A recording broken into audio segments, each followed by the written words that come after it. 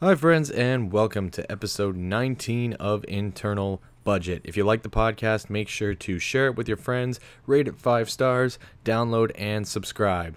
Now, for this episode, we had a little bit of an audio malfunction, so the sound that you're getting is direct from my Skype call with my esteemed guest. So if I sound a little tinny or unusually awful, that's why. And yes, unfortunately, we're doing this again. He returns to the podcast this week. Please give it up for Matt Bosty, and please don't hold it against me.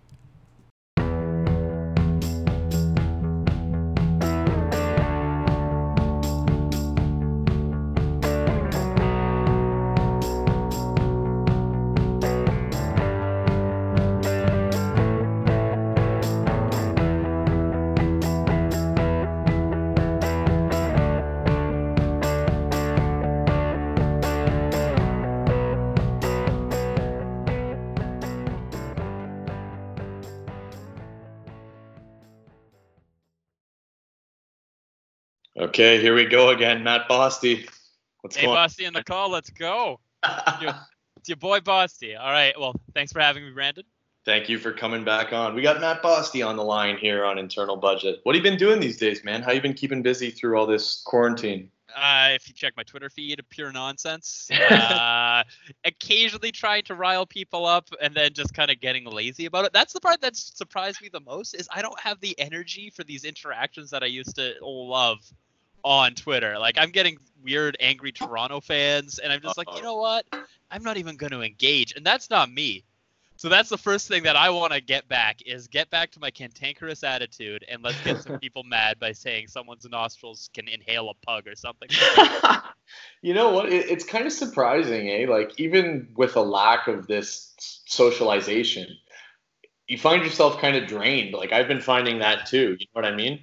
Like, even something like texting back is like, ugh, it feels like this big ordeal, you know? And don't get me wrong, like, it's not like I don't want to socialize. I miss my family, I miss my friends like crazy.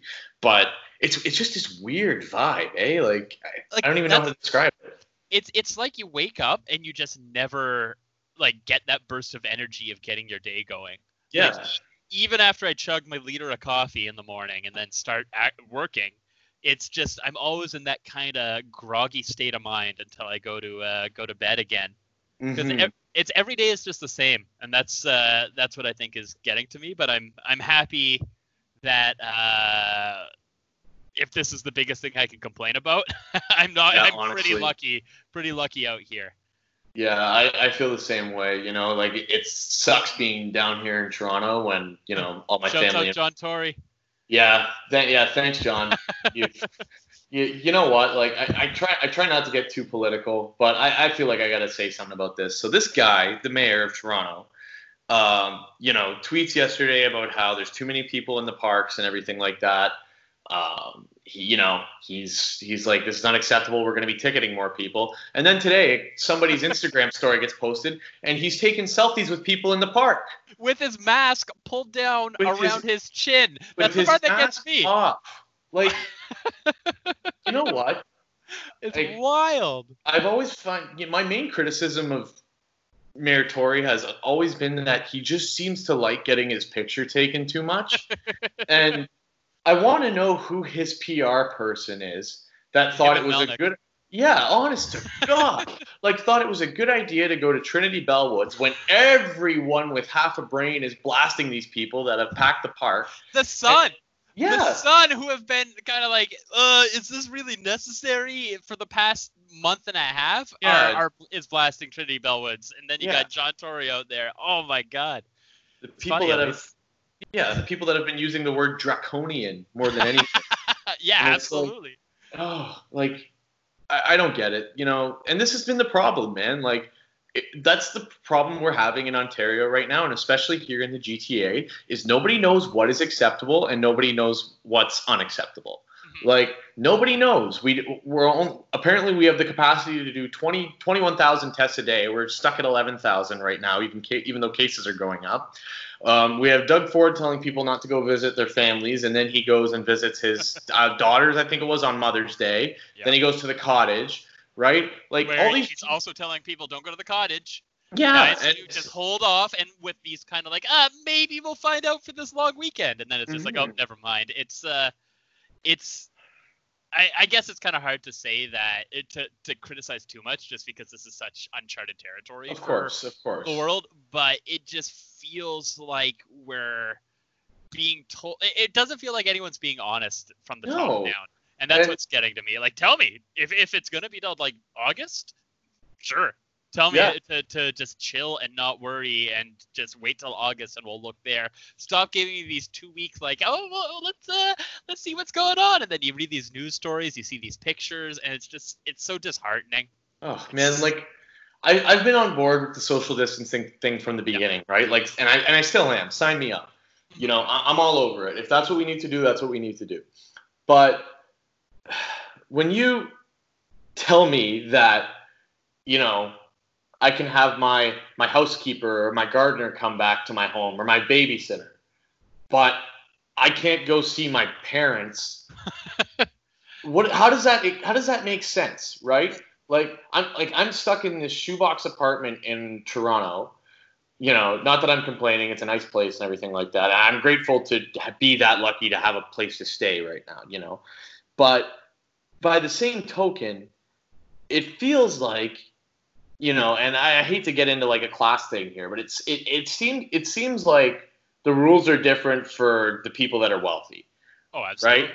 Like they can cut, like, you know, have your babysitter or your housekeeper come in, and then there's me, the 20 almost 22-year-old student living in downtown Toronto. Oh, well, isn't that a relief, you know? Somebody can come and clean my 60 square foot apartment, you know? But, I know you've been waiting. Like, that's the part that's really getting to you. No. Yeah, man. Well, like, you can look at it too for golf. Like, I get it. Golf is a really easy kind of sport for people to keep socially distanced and all that. But it opened up basically before everything else, perfectly in time for the long weekend to get member fees and everything back. There is no way that wasn't done kind of through like, hey guys, we really want this opened up with Ontario. I am 100% convinced. I'm happy that golfers can go out and hit a few balls, enjoy themselves, but it's kind of funny to see some of the people who are really, really championing golf are the same people who have been fighting against any sort of like pedestrian lanes being opened up in Ottawa. Yeah, I don't know if you've followed some of those stories, but I have. And there's a couple of people, I'm not going to name names, who thought that it was absurd that they would open up pedestrian lanes because that will make people leave the house and go on walks. And it's like, okay, I kind of like, I see where you're coming from. You're wrong. Like, it's like, let someone walk down a road. That's okay. And then you just see like 15 pictures of them out at a golf course with people like 3 feet away from them. It's like, all right, I see people. I see it's like the class system that we're kind of going on. You don't understand that living in a tiny apartment, you really want to get out. You want to stretch your legs. Yeah. Why not walk down Prince or Queen Elizabeth Drive in Ottawa? Because for you have a big house and then you go out and play golf. Like I just don't think people understand what like the people up top and the people who have the housekeepers who are so happy they can come back and clean their homes. Yeah. Don't understand what it is to be stuck kind of in the small cubes, the little spaces, and not have that ability to really kind of live properly. Yeah, it's impacting so many people in such different ways too. Yeah. And the other thing about the reopening of Ontario that has been just bizarre is you have the premier coming out and saying we're reopening, you know, we're ready, we're going to keep an eye on it, but we're ready. And then you have Dr. David Williams, who's the provincial health officer, saying, well, we need to get down to a place where we were averaging 200 daily cases at most to reopen, right? So he's like, so I don't believe we're ready to reopen. So you have this mixed messaging. Meanwhile, you know, the premier's office just does not acknowledge that. We're reopening anyway. and look, I don't want to, you know, dilute the importance of reopening the economy. I totally understand that, right? Like, people have to work, people have to eat. I totally get that. I would love to be able to go back to work. You know, I'm not in a situation where I can work from home, and I would love to be able to go back to work and do it safely. But at the same time, my girlfriend's back to work right now, and she works in customer service, right? So she's with people face to face, and there's only so much distancing you can do in certain environments, right? So now she has to be worried that she's going to be bringing this thing home, right? So it's just the mixed messaging has been frustrating. Well, that's exactly it. And there's only so much one person can do to protect themselves when you take a look at Trinity Bellwoods, or you take a look at people in parks. I'm not trying to just focus on Trinity Bellwoods. Those are shocking pictures, but it's happening kind of all across Ontario. For and sure. it's their choice to do that, but the problem is it's then they go out to a grocery store. They go out to any customer service place, and whatever's happening there, they're bringing into these places that are taking precautions, are being told to open, and then it's just going to spread. And that's the part that gets to me. And it doesn't matter, like the economy, you got to get this kickstarted, but health and people's lives are infinitely more valuable than getting some stock prices to jump up a little bit. For sure, and that's the frustrating component, right? Like, I don't want to go home until these cases go down, right? Because here in Toronto, we're smoldering, like like the city's on fire with new cases, and it's every day, and then every day we have the vast majority. So for all I know, I'm walking around and I have this thing, like I'm 22 I'm almost 22. Chances are I'm going to be asymptomatic for the most part if I have it, right? So who knows, right? Like if I take the risk of bringing that home and I get my family sick, like that could have serious complications, right?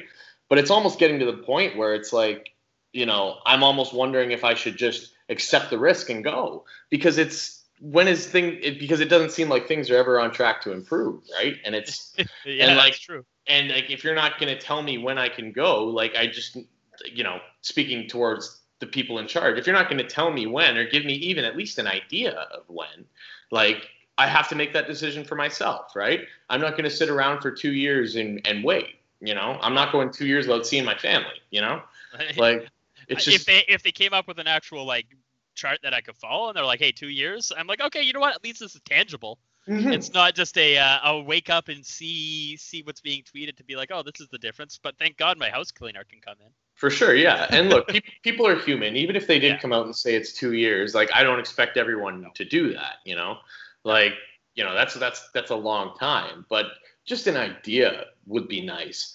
And you factor that in with everything that's going on the hockey side of things with the NHL. This trying is a good transition, because good little segue. Yeah. How many tweets have we seen? Decision to be made in next couple of days. A month or two ago. Yeah, and we've talked about this before, but I don't see, I want playoff hockey. I want the NHL to come back. Like, I'm not in the camp of just shut it down because there's no way to do it safely. I think there's a way you can do it safely. I think it can be done. I also think that people don't realize the position NHL the NHL is in.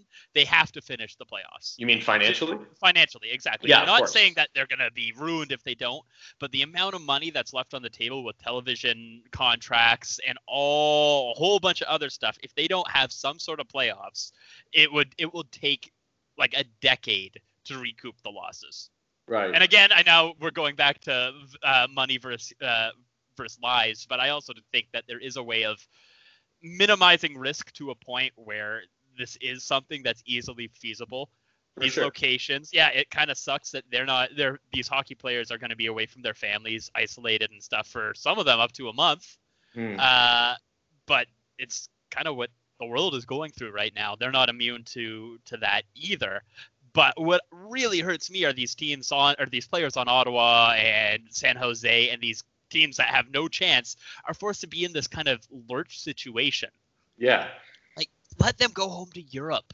Let these overseas players go home and know that they don't have to pack it up and come back in for like 3 pointless games or something like that. Just give them something that they can plan around. And that goes for these kids being drafted as well. Like, can you imagine Marco Rossi right now out in Austria? He just has to sit on his hands. He has no clue. Like, is he going to have to figure out whether he can make an NHL team in October while still trying to make commitments to Europe hockey? Like, that's the part that gets me mad. And it's these teams that are trying to cause a fuss and be like, oh, the lottery isn't fair. Oh, Montreal shouldn't be in the playoffs. They shouldn't because they suck. But I also think it's going to be hilarious to watch them lose 2 games and like the quickest feeling games ever. Can't wait. Carey Price, you're a fraud. Wow. I think Carey Price is a great goalie, but Yeah. Montreal's a terrible team. But they have to just let this happen. Like the longer that these teams are causing fuss and kind of trying to throw a wrench in the gears, the worse it's going to be in the long run. They just need to let this draft happen. It should have happened. The draft should have been announced at the start of May. It's absurd to me that it's May 24th right now and the draft has not taken place, or the lottery hasn't taken place. No. There should be something already kind of, I guess now we know about the 2014 playoffs and the play-ins.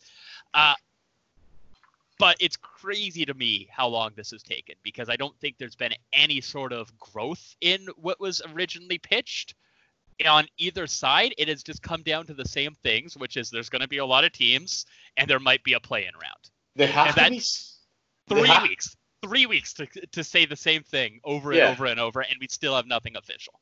They have to be stuck on the lottery part of it. That has to be it, right? Like you have to think that these teams that are going to be in the 2014 play-in are fighting for a spot in the lottery, which is nonsensical to me.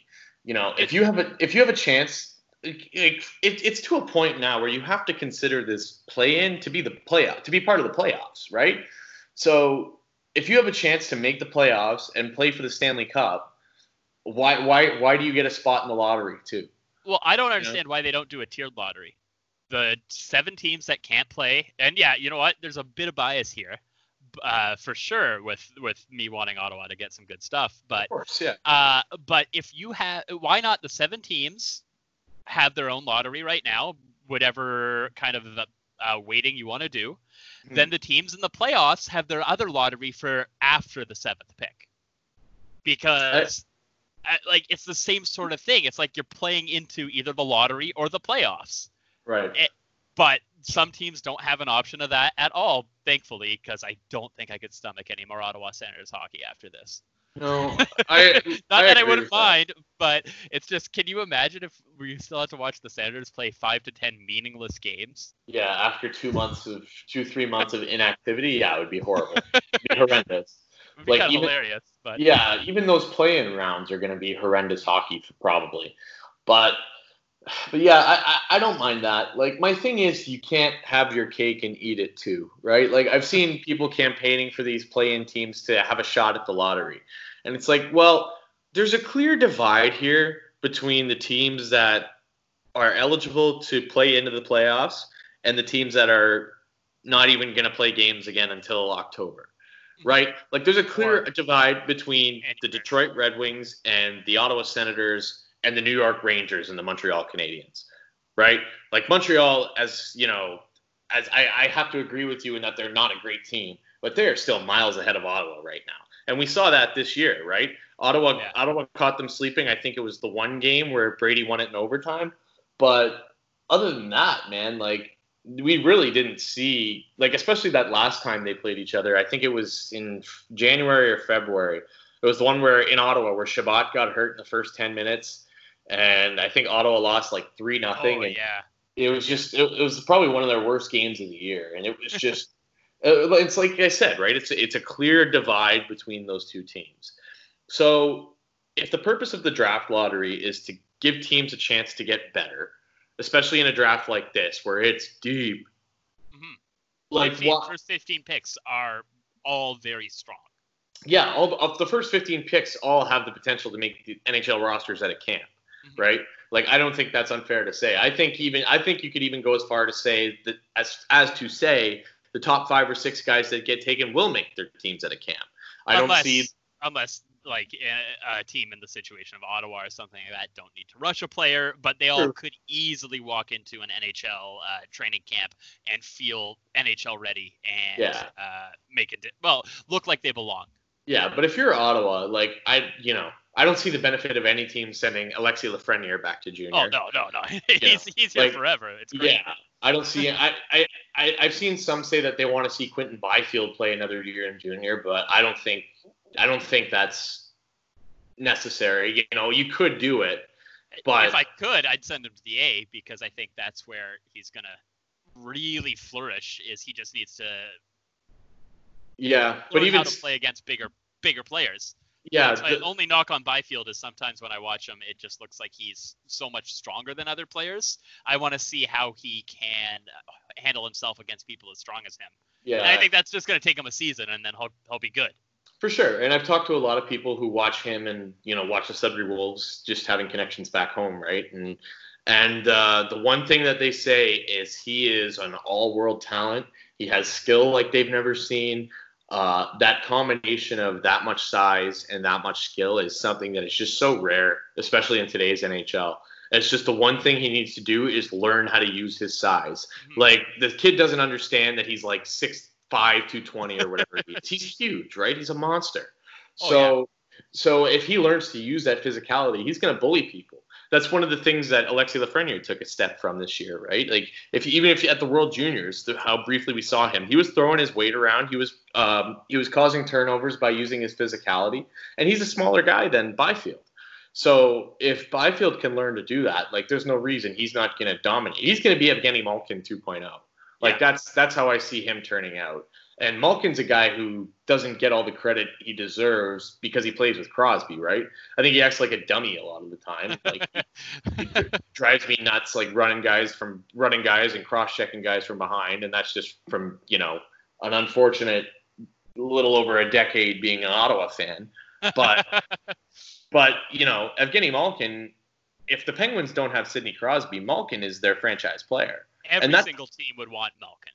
There's no team that would say, no, we've already got a player that fits the bill. He is a unique talent in the league right now, and I agree. I think Byfield has the ability to get to his level, if not even push it even a little bit farther, just because I think that he has more speed than Malkin does at the same age. I always found Malkin in his first couple of years looked like he was a little bit lost in trying to play on the smaller ice surfaces and fit in on against other large opponents, where I think Byfield doesn't have that same level of I look lost in North America as Malkin did.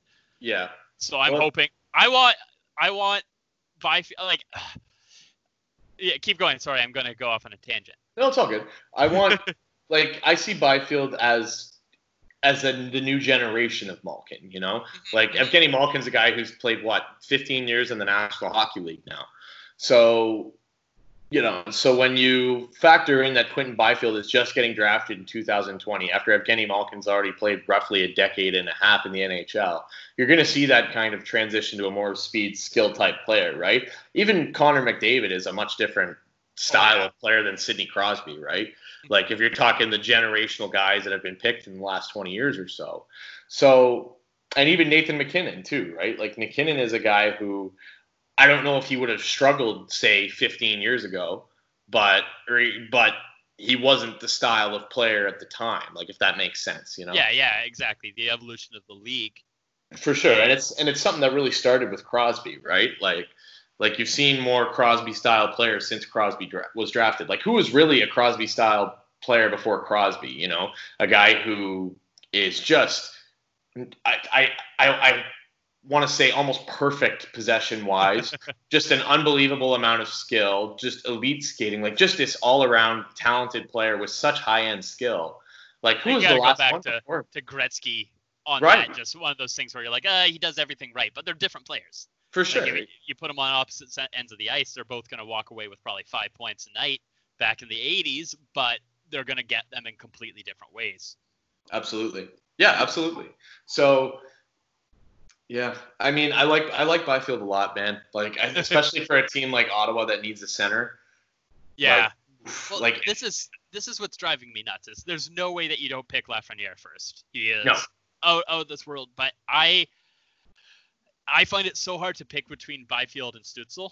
Mm-hmm. Like, I'm almost to the point where I would rather lose the first overall pick and just get both of them, so that we're not going to have the next 5 years of. That would be great.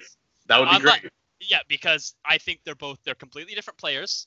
They both bring eliteness in different categories. Like if you watch Stützle in some of his games, I don't know how he sees the plays he sees. It's like he's got Erik Karlsson vision, but Hossa hands, and it's just weird. It's this weird like hybrid of humans, of elite hockey players for Stützle that all come together in this kind of awkward way of playing, but it just makes everyone around him just seem like they're fantastic players. And I know this is like German league highlight videos I'm watching, right? But I just want to see what he can do in the NHL so bad, because it's one of those things where I think that he has this ability to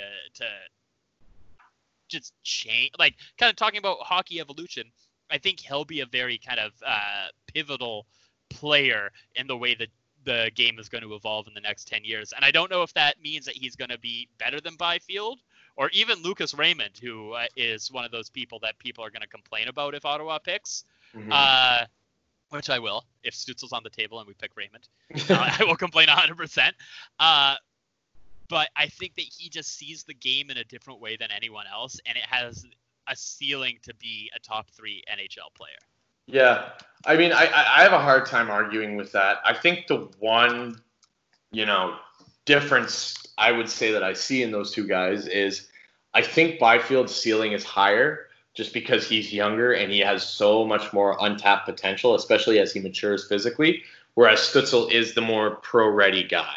And the 6'5" center there's a lot. I'm trying to think of how many tall centers. We got Logan Brown, who I will always hold out hope will wake up one morning and be like, hey, I figured it out, and become the player that we think he's going to be. But after that, who else is? You have Eric Lindros, who there's a lot to Lindros. I could complain about Lindros for ages. Screw you for saying no to the Sioux. Who would say yes to the Sioux is my question. Hey, that's Gretzky. Gretzky was a hell of a Greyhound. You got Joe Thornton, Razor Ray Emery. Who else came out of there recently? I'm trying to think. You got Jake Muzzin. Just think about the Leafs. Like a good 1/8 of them are from Dubas's Greyhound days. No. The Greyhounds, they got a lot of problems, and the Sioux's a place. The Sioux's definitely a place. It's Shelbyville. Are you trying to say Sudbury is Springfield? Because I don't know if that's singing great praise for Sudbury either. Hey, you know what? I think Springfield might be perfect because it's not the best place to live, but damn if we don't love it. But but I think the Lindros comparison is interesting. It's that same kind of rough style of player, just a huge dude with, skill that should be in a guy half his size. I think Byfield has the potential to be a better skater than Lindros. I think he already is a better skater than Lindros. Probably, yeah. Well, comparing guys from the 90s, right? Like, it's not necessarily fair. Like, you can probably find most junior players that are better skaters than the majority of players in the 90s, right? Yeah. But yeah, like, I think that's a good. I think his attitude in junior, like Lindros is one of those players who, like the Dags, like even Yakupov, who never had to work hard to be the best. It was just, it came natural to them. And then when you get transplanted into the NHL, sure, you can be a great player, but when you don't have that extra gear to push yourself, you don't have the Karlsson attitude in the playoffs to just be like, no, we're doing this right now. Oh yeah. Kind of thing is you never get to your full potential. And Byfield, like if you listen to Byfield interviews or sound bites, like I want to see this kid with confidence. Like he knows he's good. He doesn't know how good he is. And I want him to know how good he is, but also still keep this humble attitude. And that might be my favorite part about Byfield, is I have no worries about him as a person walking into an NHL room and fitting in and working hard. Yeah. Everyone I've talked to who's actually like had dealings with him says he's a spectacular kid. Like great head on his shoulders, just an intense desire to win, which he's not going to get playing for the Sudbury Wolves, but like, he's a great kid and they love him. And you mentioned Logan Brown, which what a center core that would be if Brown can figure it out on any level, right? Like even if he molds himself into a good second line center, like that's Byfield, that's Brown, that's Colin Colin White White? and Josh Norris. Like Oh, you yeah, almost that's too you almost many. have yeah, like you have guys playing on the fourth line then who shouldn't be playing on the fourth line necessarily, right? Like Colin White spent a lot of time in the bottom six this year, but for my money, he's a good second line center, and he will continue to be as he grows, right? He had a rough start to the season with some injuries and stuff. But and that's we're talking about Brown, that's something I don't get with Senators fans, and it's something that I've seen and heard since I was really young. Like you can go back to Jason Spezza. Yep. It's this unwillingness to put up with anything other than perfection from these centers. Yeah, or wait for growth. These Even a guy young like centers. Spezza. These young centers. And don't get me wrong, Spezza, when he was in a couple of his years, was an idiot on up in the NHL. Like he had no awareness of who was around him. His passes were wild, but it was because he was 20 years old. Like it takes a long time to get it together, and people were calling for Colin White to be traded. Why? Well, no, we're not going to get something better than Colin White for Colin White right now. I know that sounds kind of weird to phrase that way, but he still has the potential of becoming a really good shutdown center. I saw many moments this year where his positioning was forcing shots on the outside. He was not letting anyone break up through the center on power plays and stuff like that. And that's not stuff that comes easily to a player. Yeah, his offensive time took a plummet from last year, but it's because he was focusing on little things on the defensive zone. And our team is garbage. Like he's not a play driver. He's not the center that you're going to get that's going to dance in, hold the puck, make a beautiful play. But he is not a black hole. He is going to be in the right place at the right time, and he is also going to cover a lot of mistakes. Yeah, forgive the guy for seeing a regression in points when Mark Stone was taken off his wing.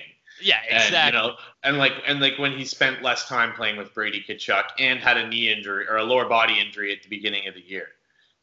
Like he was estimated, I think it was to be out in the neighborhood of 3 to 5 weeks when he first got hurt, and he was back in conservatively 2 weeks. Yeah.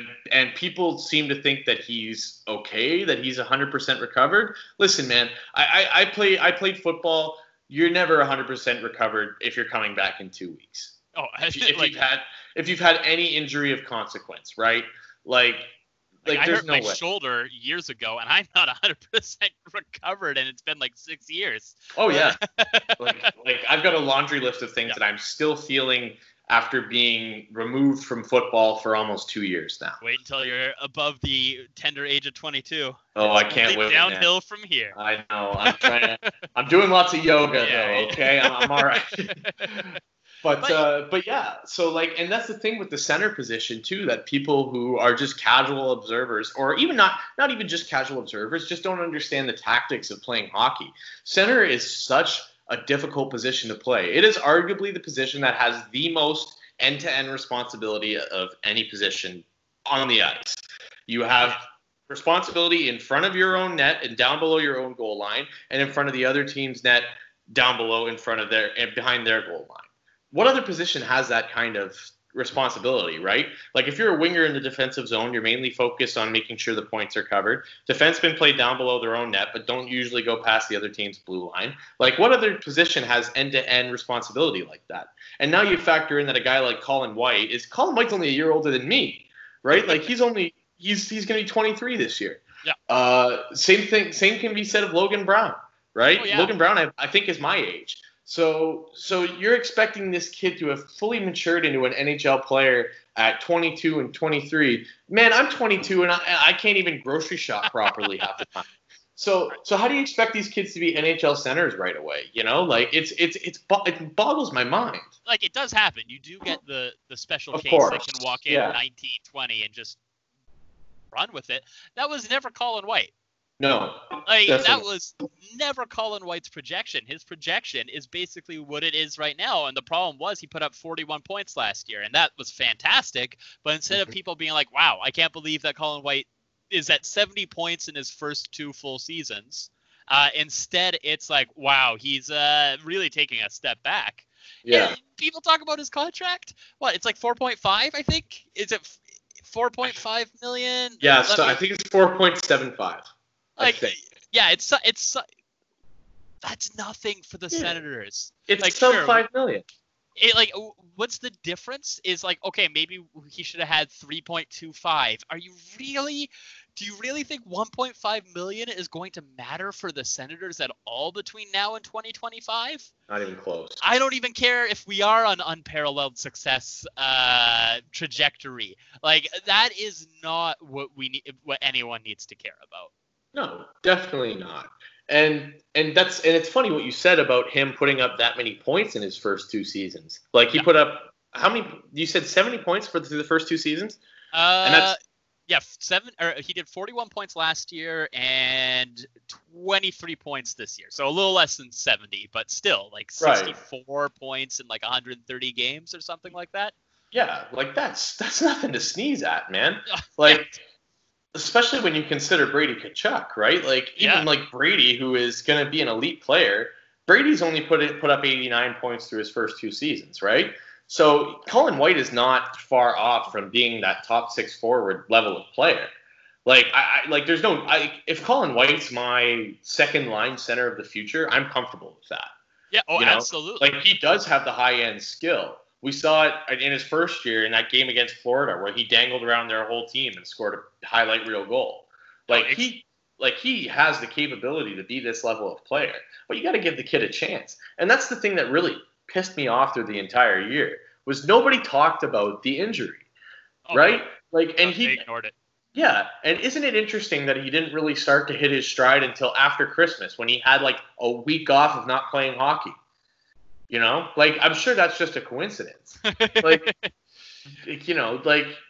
Give the guy a chance to heal, and he's back. I don't know why they rushed him back in the first place if he wasn't healthy. Like, this season was a crapshoot anyway. I bet it was something to himself too, because he had that injury. Was it 2 years ago? I don't think he wants to be known as the injury guy, which I can get. No player wants that, and especially when you're young and trying to prove yourself, you don't want to be, he's always injured. So if it's just something that you can play through, you're going to play through it. Not that that's the smart decision, but that's what I think he did. I think he in his mind was like, I had that horrific injury 2 years ago.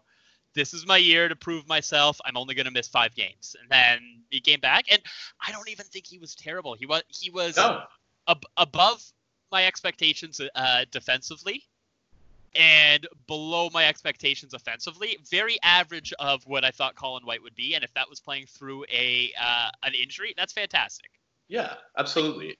If your problem is Colin White in his second full year pro isn't hitting the offensive numbers you wanted, that's fine. There are many more teams. Look at Minnesota. Look at these other teams that would love to have a problem like, hey, one of our later round, first round picks isn't quite to the level that we thought he might be this year. Yeah. They would love that. They would love it. Yeah, even Thomas Chabot, who had somewhat of an offensive regression this year. If you look at his isolated impact on hockeyviz.com, it is unbelievable. He took a positive step defensively this year. Oh, absolutely. And that's playing with Nikita Zaitsev instead of Dylan DeMello. You know what? As much as I defend Zaitsev, I think a lot of the hate he gets is a little unfair. He's a black hole in the defensive zone. His defensive impact is atrocious. So for Chabot to take a positive, his numbers to improve to this year, that's ridiculous. Who cares if he didn't put up as many points? We know Thomas Chabot is going to put up points. When this team gets better and when he gets a supporting cast around him, he gets a number 1 center, he gets a scoring winger, it's going to be gross how many goals he scores, especially when the Senators are spending less time in their end. Oh, that's exactly it. That's the part that when people were no one really hated on Chabot, which was nice. Yes. There was a lot of people who were like, oh, he's not to what we thought he would be. Kind of the same sort of thing for Colin White, but it wasn't like, I'm thinking back to some of the Carlson era. Hate, which was just like, this guy is doing everything. Like, how are you upset that he was a little weak defensively when we won 4-2? Yeah. Come on, people. You got to take a step back. Go ahead, right into the Ottawa Sun. Get your blurb posted or whatever you need about Erik Karlsson. That's fine. I wasn't seeing the same with Chabot, which I was very happy with. But look at the Senators this year versus last year. There is our team is garbage comparatively. We had our star power plummeted. great for JG Pajot. So happy for him. But if that's the player that's really pushing your goals and your possession like that, you're not a team that's really ever going to compete. No. And yes, it's a garbage stat. Chabot was only -6 lower this year than last year. You know what? A garbage stat, yes, but like that just speaks for itself for how good he was this year defensively. It is a garbage stat, but it does tell you something, you know? Like Dylan DeMello's plus minus, I think it was last year, was the same thing. Like the guy didn't get scored on a lot.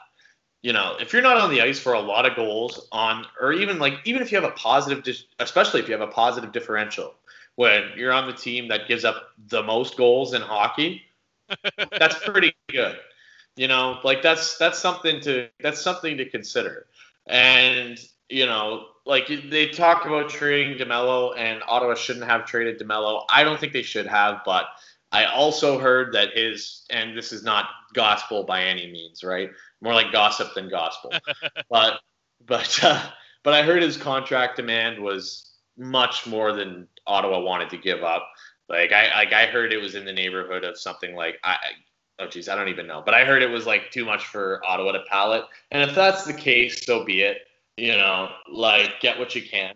But I'm in the same boat for kind of like what I was talking about with Colin White's 4.75. Yeah. If we're not going to be good for the next 2 years. No, so but giving DeMello $4 million for 2 years doesn't make any sense. Yeah. Like, let him walk, let him pick the team he wants to play on, which a player like him, he has the rights to do so. He proved himself in Ottawa, and after San Jose's not qualifying him and then no one picking him up and coming back, all the respect to him, and I hope wherever he lands, he's paid fair and he plays great, because I think he's a hilarious guy, and I'm very appreciative for what he did with Ottawa. Oh, he was great. and that's the thing too, right? Like, you know, we do talk about the salary thing and the fact that Ottawa is not exactly up against the cap. But if you think about what their situation is going to be in a few years, when, you know, even Brady Tkachuk is going to need a new contract by next year. You know, whoever their top 2 picks are going to need probably new contracts in the next 3 to 4 years. So you do have to start planning for that, because if all goes according to plan, you know, like if you get an Alexis Lafreniere, you think he's making less than $8 million for his first big contract? I don't. No, you know, easy 8 to 10. 100%. Oh yeah, absolutely. Even a guy like Byfield or a guy like Stutzel, those guys are going to make. They're 7+. Like the whole top 5 doesn't matter, are going to be being paid 7+. Yeah, and even if you take it further than that, like what's Drake Batherson's next contract going to look like? What's Josh Norris's next contract going to look like? Alex Formanton, Connor Brown. Connor Brown. Brown. I would give him easy 4.5 to 5 for the next 3-4 years. Yeah, right? you gotta pay him more than Colin White for sure. but I think definitely that's a guy. He is one of the few guys who right now I would say is a must sign for Ottawa. Yeah. Like that is a guy that is going to win you playoff rounds when this team is ready to compete. Do you remember last year against Boston, the fits he was giving them before he blew his knee? Like he was probably Toronto's best forward through most of that series. Easily. He was so impactful in both ends of the ice. And now you factor in that experience. You factor in that he's going to be a veteran player. You can employ him defensively in this kind of checking shutdown role against other teams' top lines. He'll chip in with some secondary scoring. Connor Brown is a must to lock up long term to me. Oh, absolutely. And I it's hard to know where he stands, just because I think he's such a good Canadian kid, as the media would call him, with all of his blurbs and all of his discussions with the media. He keeps his cards so close to his chest. It feels like he's happy in Ottawa. Mm-hmm. He likes the increased role. He likes being a player not in Toronto, but I think he still misses playing in Toronto, hometown. For sure. Of course. Sure. And they're actually competing for things. But I think he does appreciate the fact that he can be a leader on this team when the Senators are ready to compete, are ready to push.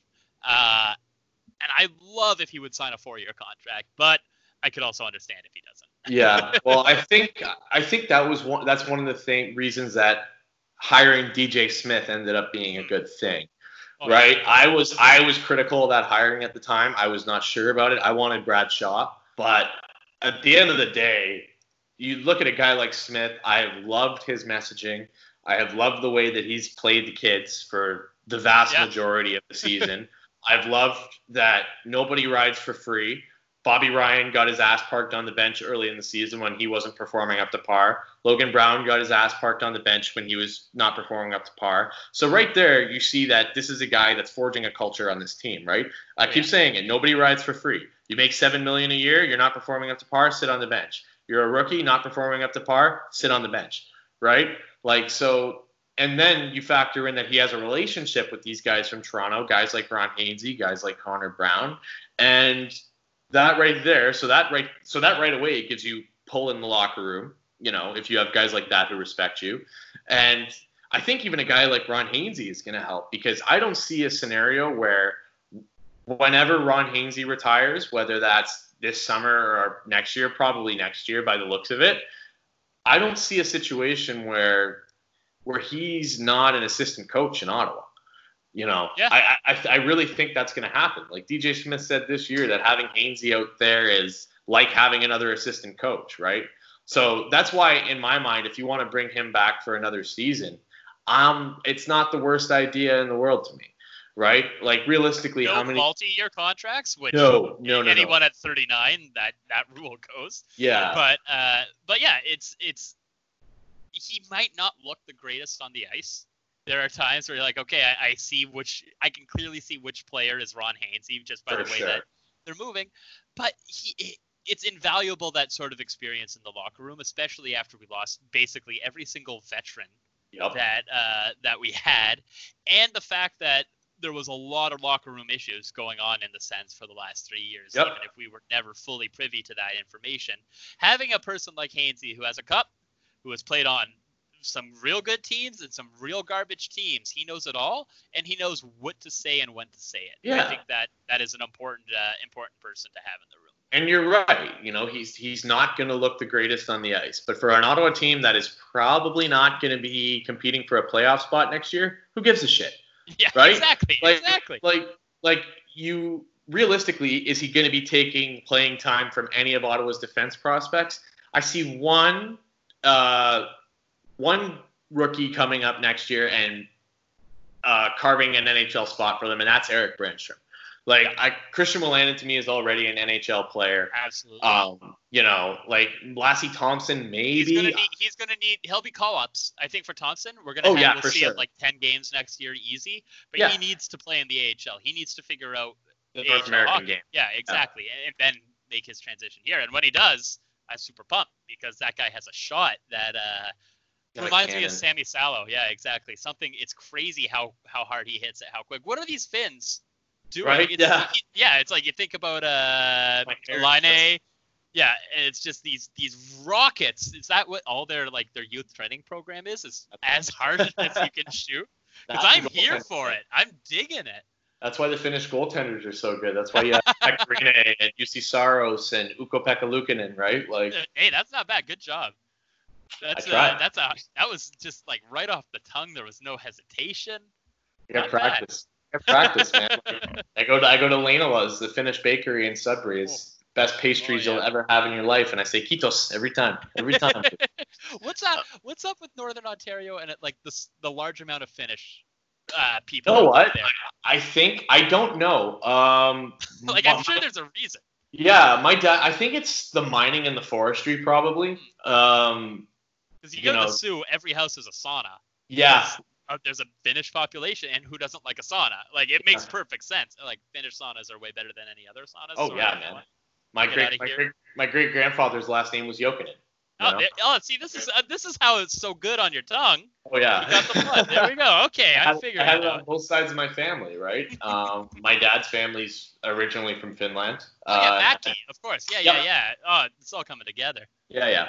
But yeah, so I think that has to do with it. I think it's just the heritage of, you know, the way Finland's climate is.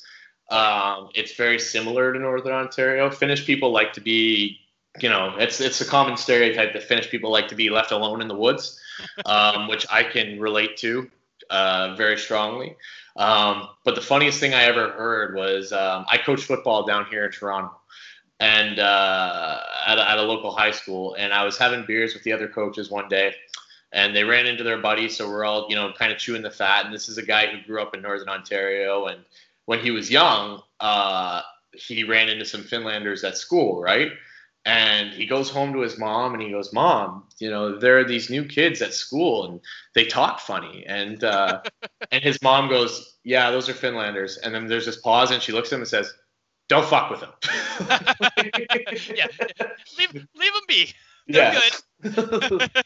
Like because that's the thing, right? It's like it's the Finnish toughness, and you've seen that in a lot of players, like even a guy like Teemu Selanne, who we don't love so much in Ottawa, right? Like. For obvious reasons. It's long enough. I think I can forgive. Is it though? Right now, all of my hate is still to Chris Kunitz. Yes. And every morning I wake up and I put another pin in the voodoo doll. I think about that too much. That's stupid. Like, I just want to know what would have happened if we scored. Like, what would the sense be? Oh yeah, absolutely. Like, the Preds were a broken team. They were horrible. I have not seen a team that out of place in the Stanley Cup Finals. You know what? They were so good. They were so good through the first 3 rounds, but they had a war of a series against who's it they played in the Western Final? It was the Ducks, eh? I think it was the Ducks. Because Vegas beat Winnipeg in the conference final the year after. But that's what I'm thinking of. Yeah, so I think it was Anaheim. But they had a war of a series against Winnipeg. They had a war of a series against Anaheim. They get to the final. Johansson was out. Fisher was hurt, but still playing. They had so many injuries across the board, and Rene the wheels fell off. Oh, they didn't do enough load management on their old goalie that year. He played so many games. Yep. Same thing that's always happened to Lundqvist. Why he never is as good in the third round and the Stanley Cup Finals in the playoffs is because he's an older goalie when his teams were good in front of him, and he plays like 60 frigging games a year. Like you can't do that to these players, especially for the Predators. It doesn't make sense when you have a capable backup, right? Yes, like Juuse Saros is good enough to be the starter on that. I was gonna say there's probably 20 teams that would love Saros as their starter. Yeah, but I guess you give it to Rene. He's earned it, and it would have been cool to see him hoist the cup because screw the Pens. But like the West was so much better than the East that year, and they ate each other up, which would have been the best way for Ottawa to dance in. And you know what would have been the best to me? Every single Toronto fan or Montreal fan who's like, "Oh, you only won because the Predators were injured," and I could be like, "Yeah, who cares?" Oh yeah, like probably right, but we still have a cup, you dummies. Yeah. Like, Nashville's blue line was scary good, and that was about the only real threat they had. Like, they had, like, the one interesting in that series would have been Yossi and Subban and Ekholm and Ellis against Mafat, Carlson, Phaneuf, and Ceci, right? Yeah. Like that would have been the one area where I didn't feel Ottawa matched up well. But Stone was finally getting healthy, and you saw that at the end of the Pittsburgh series. He almost scored in Game 6. He scored in Game 7. So Stone was starting to heat up again. Carlson was looking better than he did in the Rangers series. Ottawa was getting healthy, and they were getting hot at the right time. And Hoffman was starting to score again. Yeah, he didn't score until Game 6 of the Pittsburgh series, but he was a beauty when he did. Like. And that's the thing, right? And that's what's tough about that series to look back on is you knew they would have won. And it was such a weird feeling when Kunitz scored because it felt wrong, Like going into that game Anaheim series, I knew after Game 2. I think we won Game 2, or did we win Game 3? No, we won Game 1 and then won Game 3. Yeah. Yeah, so Ottawa. Yeah. Oh, I thought did we make it 6 games in 2007? 2007? Yeah. I'm going back to the Anaheim finals. Sorry. No, sorry, I got screwed up. No, 07 was 5 games. They won Game 3, and then they lost the other 4. Game 3, we won, and I remember thinking, I'm like, there is no chance we do this 3 more times. No. I remember just looking at this and being like, this game. It was good to win. there is a 0% chance that we are winning any more games against And them. you know what? It's too damn bad because people look at that series like it was a blowout. In a lot of ways, it was. But the only game that Ottawa lost by more than one goal was Game 5, right? They lost 3-2 in Game 1. They lost 1-0 in Game 2. They lost 3-2 in Game 4, and then the wheels fell off in Game 5, and they lost 6-2, right? But the problem was, even though they were 1-goal games, it was all Anaheim. Mm-hmm. Like, it was a blowout in a sense of Anaheim was in the driver's seat every time, but any game could have gone any way because one shot is one shot, and that's all you need. Yeah. But it never looked like we were on the same level as them. Whereas for Pittsburgh, there was a huge portion of that series where Ottawa was outplaying them in every single way. We were outplaying their puck movement. We were outplaying in a system sense. Anderson was unreal. The worst thing we could have done was light Fleury up so that they put in Matt Murray, who for some reason could only be a good goalie for 2 years. And then every time I've drafted him in a hockey pool, he's garbage. Yeah, I had a weird feeling after they switched out the goalies too. I was like, this might not be good. This might be what Pittsburgh needed. That's exactly what I felt there. Well, because Murray was coming off a friggin' rookie season Stanley Cup. Yeah. Think about that. This guy's been watching Fleury for the last 2 or 3 series, just wanting to get back in. I knew he was good. Yeah, I don't think he was all that good when he did play. I thought he was a more than serviceable. I thought he was fine, but I knew that was going to change the energy up. Well, even I went 7. Yeah, going into Game 6, I was nervous because they had gotten just shit pumped the game before, right? Like, I remember I was at work that game and I had PVR'd it because I think that one was an afternoon game, right? So I was getting all ready to watch it after I got home, and I got home, my dad said, "Don't watch it." Like, I was like, "That bad?" And he's like, "Yeah." He's like, "Oh yeah, like worse than that." So obviously I didn't watch. Game 6, after they won it, I was like, okay, this can happen. Yeah. Like, I was like, there's no reason they can't go into Pittsburgh, win another game, and then go to the final. Yeah, and especially after Dzingel tied it, right? Like, it was like, okay, like, this is their game to win now. It felt like it was scripted. It did. It felt like it was in the cards. The hockey gods were giving us a path. And then when Kunitz scored, which, you know what, you watch that over time, it was all Pittsburgh. It was they had a lot of chances. They were driving play, but even then, at no point was I ever like, oh no. I was like, someone's going up that ice, Stone's gonna get it in, or Carlson's gonna do something unbelievable again.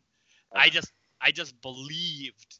I thought it was gonna be a bottom 6 guy like Stahlberg or Wingels or someone who scored, But the Matt Parkner triple overtime or what? No, yeah.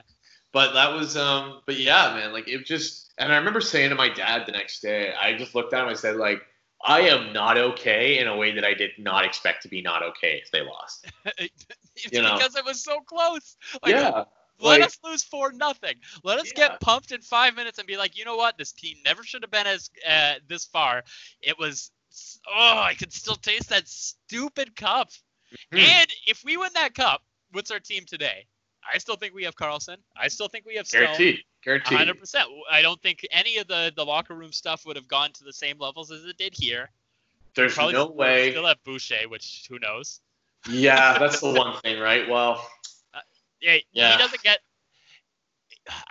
Boucher unfortunately lost his mind in the seasons afterwards because he was unreal for us in his first season. He brought in systems that Ottawa needed really badly, and there's still little parts of it that we still do. Well, he played to their strengths, right? Like, Ottawa was not going to light anybody up offensively, but they had forward depth that a lot of other teams didn't have, especially when you make those trades for Stahlberg and Wingels, right?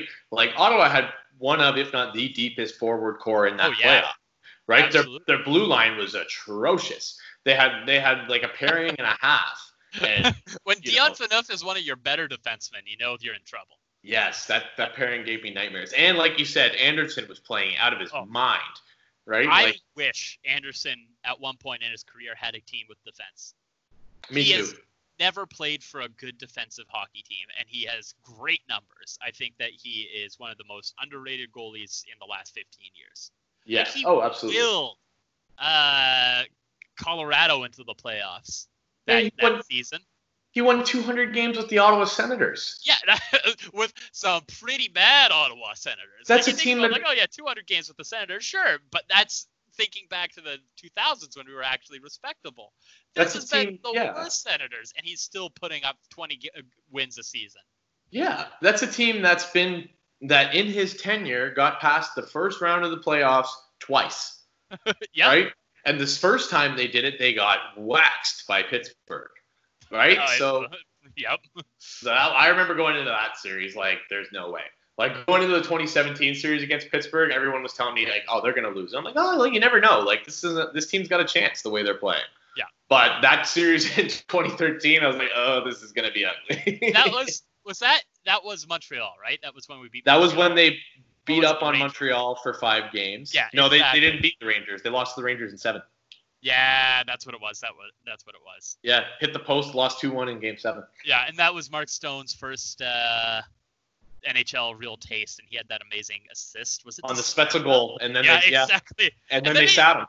Which, like, it's pretty rough, but at the same time, I get it. He's a young kid, and well, it's because Alfredson was hurt that he got in, right? Yeah, exactly. So, and they're comparables. Like, they played the same kind of role at that time. Yeah, but at the time, Alfredson was just miles ahead of Stone, right? So yeah, so like best franchise player or young rookie who has high promise. Yeah, it's kind of hard to compare them. Yeah. Oh man, now I'm sad. Yeah, could have been.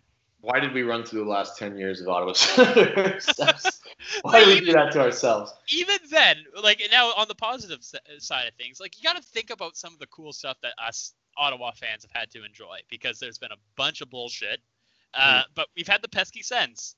Yep. Like, that was such a fun season. That was Eric Condra looking like a really good NHLer who, you know what? You ask a lot of people on Sens Twitter, they're still going to say he could walk into the lineup and play, but I don't know about that. I don't think so, but I've always been the anti-Condra. Right. You had Weirkoch, who looked like he was going to become a star. I love Weirkoch. I was so mad at him, because it looked like he forgot what he was good at in the seasons afterwards. Yeah. His transition puck game was so good, and he just stopped doing it. He was a really good second power play guy. He was what we thought Chris Weidman was. Yeah, exactly. Which is, again, it's too bad Weidman never got to the level. Yeah, him too. Well, he got hurt, right? That hamstring injury kind of really hamstrung him, for a lack of a better word. Right? Yeah, and then he got the scapegoat of the Uber video. Oh yeah. But God. So we had the pesky Sens. Then we've had multiple playoff wins. Like, yeah, they suck when you get shellacked right after, but one of them was against one of our bitter rivals. Yeah, that was my Stanley Cup. We're still memeing. We're still memeing years later because it was so good with Player 61 and the 5 fights, 5 wins, and Mika Zibanejad kicking a goal in that somehow counted. That is my favorite part. Yeah, that is the best part ever, because it's so egregious, and I love that we can post a GIF to friggin' Berkshire whenever we want, and I know that there's some part of his brain that's just like, oh, remembering that moment. Then we have the Hamburglar run, which transcends hockey. Oh, that is an elite sports experience, and we lost in the first round, but I remember every day getting so excited to watch the Center to see if they could still do it, and they did. I remember going through the McDonald's drive-thru and crushing McDoubles, man. Hell yeah. Just because it felt like the right thing to do, you know? You had to. We were all in that part. I went to the game against San Jose, and I think we got scored on like once in the first 5 minutes. I was like, oh, am I going to see the game where the wheels come off? And then we got 4 goals in like 25 minutes, and it was just pure Ottawa Senators perfection. And every game was a playoff game. Yeah, that's exactly it. We had 30 playoff games leading into that where Andrew Hammond was the star. Yep. I remember staying up and watching those West Coast games, texting my dad who was in Cuba, being like, I got a feeling this might be real. Like, watching the back-to-back shutouts against the West Coast at the time, powerhouses, I was like, this team does not look like the team at Christmas. Let's see what can happen. And sure enough, it did. But then we had an Eastern Conference final. But the crazy part is that there's been so much more garbage that we've had to deal with. The exodus of teams, of that, our owner, somehow every coach having one good season and losing their mind right after. Like it's such the duality of being a Sens fan is such a weird thing. I think that's a really great way of putting it. Ugh. And now that we've dwelled on all that negativity, do you want to lift some people's spirits with what you said you were going to do on this podcast? Yeah, absolutely. All right. First, I want to just say thank you to everyone who did donate Yes. any money at all to anything at all. Right now, I know a lot of charities are hurting extra hard because they can't go out and fundraise. Events that they were having have been canceled. So even if anyone has $5 to throw to anyone, do it. Yeah, and we ended up raising a little over $250, which was obviously more than our goal. So considering what this was, like, the prizes, the fact that there's even $1 for this, like, I should be paying people. Like, I am not really prepared for this. I'm gonna preface it with this is gonna be terrible, and I'm sorry, Brandon. Yeah, well, I'm sorry too, but we had a lot of different organizations that actually got donated to the SEDAC Food Bank. I donated personally to the Canadian MS Society in honor of my grandmother, who's the most badass woman I've ever met. Battles MS with a smile on her face every day. Love you, Granny. So that one's for you. Which one did you donate to again? I gave to Camp 10 Oaks, which is a LGBTQ plus organization around, I don't exactly know where, but in Ontario. We had a speaker come in last year where I work, and he was just so passionate about just all the difference that it made for the kids that get to go there and really experience community. Some of them coming from really small towns and not really ever feeling like they fit in, and have weeks where they can just be happy and have fun. It really hit me, and I'm thinking about these poor kids who probably aren't going to be able to experience that this year. Yeah. So I thought about that, and hopefully a couple of bucks that I threw over to them will make a difference to someone in the run, because that's pretty rough for these kids who look forward to that every year. Yeah, well, hopefully they listen to this, and I hope they don't, because yeah, I was gonna lead into something like that, because this should be interesting. I'm trying to think. Imagine if somebody decides to listen to one random episode of my podcast and they pick this one. Yeah, well, like, you know what? You glance through a list and you're like, oh, yeah, okay, you get your people and you're like, oh, there's Matt Bosty the first time. I won't listen to that. It's like, oh, Ian Mendez, Haley, let's go. These are real good people. What the hell, Brock's on this? No, I'm going to listen to the Matt Bostler Return edition, because I know that's going to be quality. That's actually, you know what? I feel better now. So, yeah, well, I've got a little, like, there's a couple of things I want to say about this song first. Sure. So the first time in 2007, I skipped school because Belly was performing at City Hall this song, where Alfredson was also up on the stage, just kind of standing awkwardly. Talk about dating yourself. Yeah, there we go. That was high school. I skipped it, and it was a horrible performance, and I remember just thinking, I'm like, I kind of wish I stayed at school. Like, that's how boring it was. But the actual reason why this song is so kick-ass is going back to the 17 run. After the Sens beat the Rangers, I texted my buddy Joe Slowhands on Twitter. We all know him. He's actually funny and puts out good content. I texted him. I'm like, hey, you want to go downtown and party? And we both spent an hour being like, oh, we're old and it's a Tuesday. I don't know. But finally we pulled the cord and we're like, hell yeah, let's go downtown and party. But at that time, it was Tuesday at 10:30 at night and no one else was still partying. So we just went to Sir John A's on Elgin Street, and he's vegetarian, and we had Joe's brother, Steven, who's also awesome, there, and we were all starving, but wanted to get stuff we could share that we could all eat. So all I did was order hummus. We got 2 to 3 hummus plates, which is also why now whenever I go out with anyone from Sens Twitter, first thing I do when I sit down is get me a hummus plate, even though I don't love hummus. And we ate that quietly in Sir John A's, and then we're like, why don't we go to the airport and see the Sens land? Because we saw the footage for when we beat Boston in the first series. I was like, let's go do that again. Which is also, I think I told the story on the first podcast, Freddie Clayson dabbing like crazy. Yeah. And Joe's little brother had never heard the song Go Sens Go by Belly, so we just played that about 3 times on the ride to the airport, and it's a fun memory. So this one goes out to you, Steven. And then the last thing is there are no good lyric sheets for this online. If you look up the lyrics, it's only half of the song, and I'm pretty sure they just use some program to listen to it and write the lyrics themselves. So I've had to listen to this song about 10 times this morning just to get the lyrics down. Also, the song's garbage. Like, I knew it wasn't good when I first heard it, but after like practicing the rap once or twice, the pacing is off, and also the lyrics are terrible. It's good for what it is. A stupid song about a sports team, probably written in 5 minutes, right? Like, Go Sens Go. All right, so I'm going to listen to it on my end, just so that I have some sort of pacing. So let me know if my headphones are too loud and it's getting picked up. And you tell me when to go. You tell me when to go. Whenever you're ready, buddy. All right. Ottawa Senators fans, please stand up. Kenny B, I told you, this city was full of champions, baby. Mike Fisher got my homie Sugar Ray Emery. I'm too fast. We go hard. We win. Belly with the Ottawa Senators. Champions, baby. Let's go. And now there's 20 seconds of just Belly going, go Sens go. I'm not going to do it just because I don't think it fits all that well for my own personal musical style. It would be cheapening my brand. All right, I think I'm on number 8 here. Oh, no, here's number 8. Go Sens Go is what you hear us roar. Loudest crowd in the world every time we score. This is 613, Billy rapping the boards. Slicker by the team, Matt Grattan break your jaw.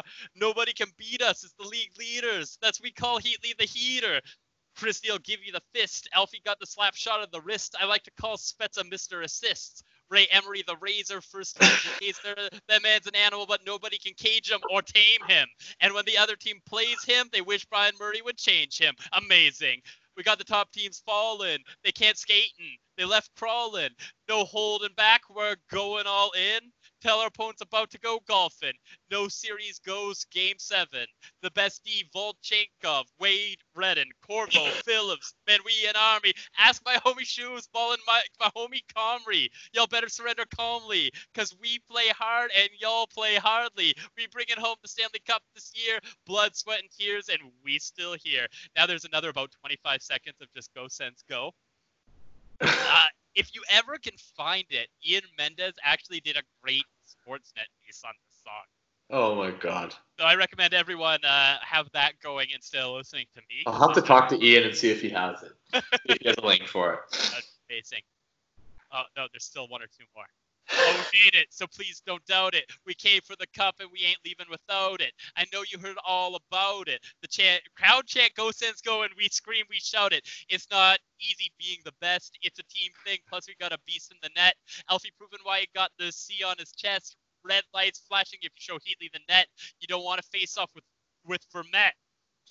Has a monstrous check. I'm grinding like McCam and precision like Wade. Sens made me love this game. I don't think you're seeing the right picture. You can't keep up with the speed of Mike Fisher. Me and Razor the same, number 1 in the spot. Plus we both stopped. Anyone trying to take shots? Pittsburgh gone. Jersey gone. Buffalo, we had to send them all home. Coaches giving them all lectures. We set brand new records. Shout out Spencer, number 1 team. Welcome back, Eves. When it comes to scrapping, action, more than likely you about to get a thrashing. When you bump into Neil McGrath, you might wake up like, someone tell me what happened. We Cup crazy, 20,000 fans all standing up. And ain't nothing gonna stop me. From the Stanley Cup. There we go. Thanks to everyone who donated for this garbage. This will be the last episode of Internal Budget. Didn't you say that last time too? Last time I had you on, the NHL season got canceled after. But then you got some really, really good people on afterwards. So what's going to happen next? Are you going to get like Alfie, send him out some feelers, ask if Alfie wants to do a piece on here? Maybe get who's the old president? How am I forgetting his name? Yeah, I could see you getting a little bit of Cyril up in this. If Alfie ever wants to lower himself to this podcast, I would not say no. It would be very difficult to interview him while fanboying the entire time. Elf But played ping pong at one of the worst bars in Ottawa, the Cabin. So I could definitely see him coming onto this very respectable podcast. I appreciate that. I think you're grossly overestimating my capabilities. I'll see what I can do. I once saw him in a Bayshore shopping center, and we both nodded at each other. So I think I've got an in. There's a connection there for sure.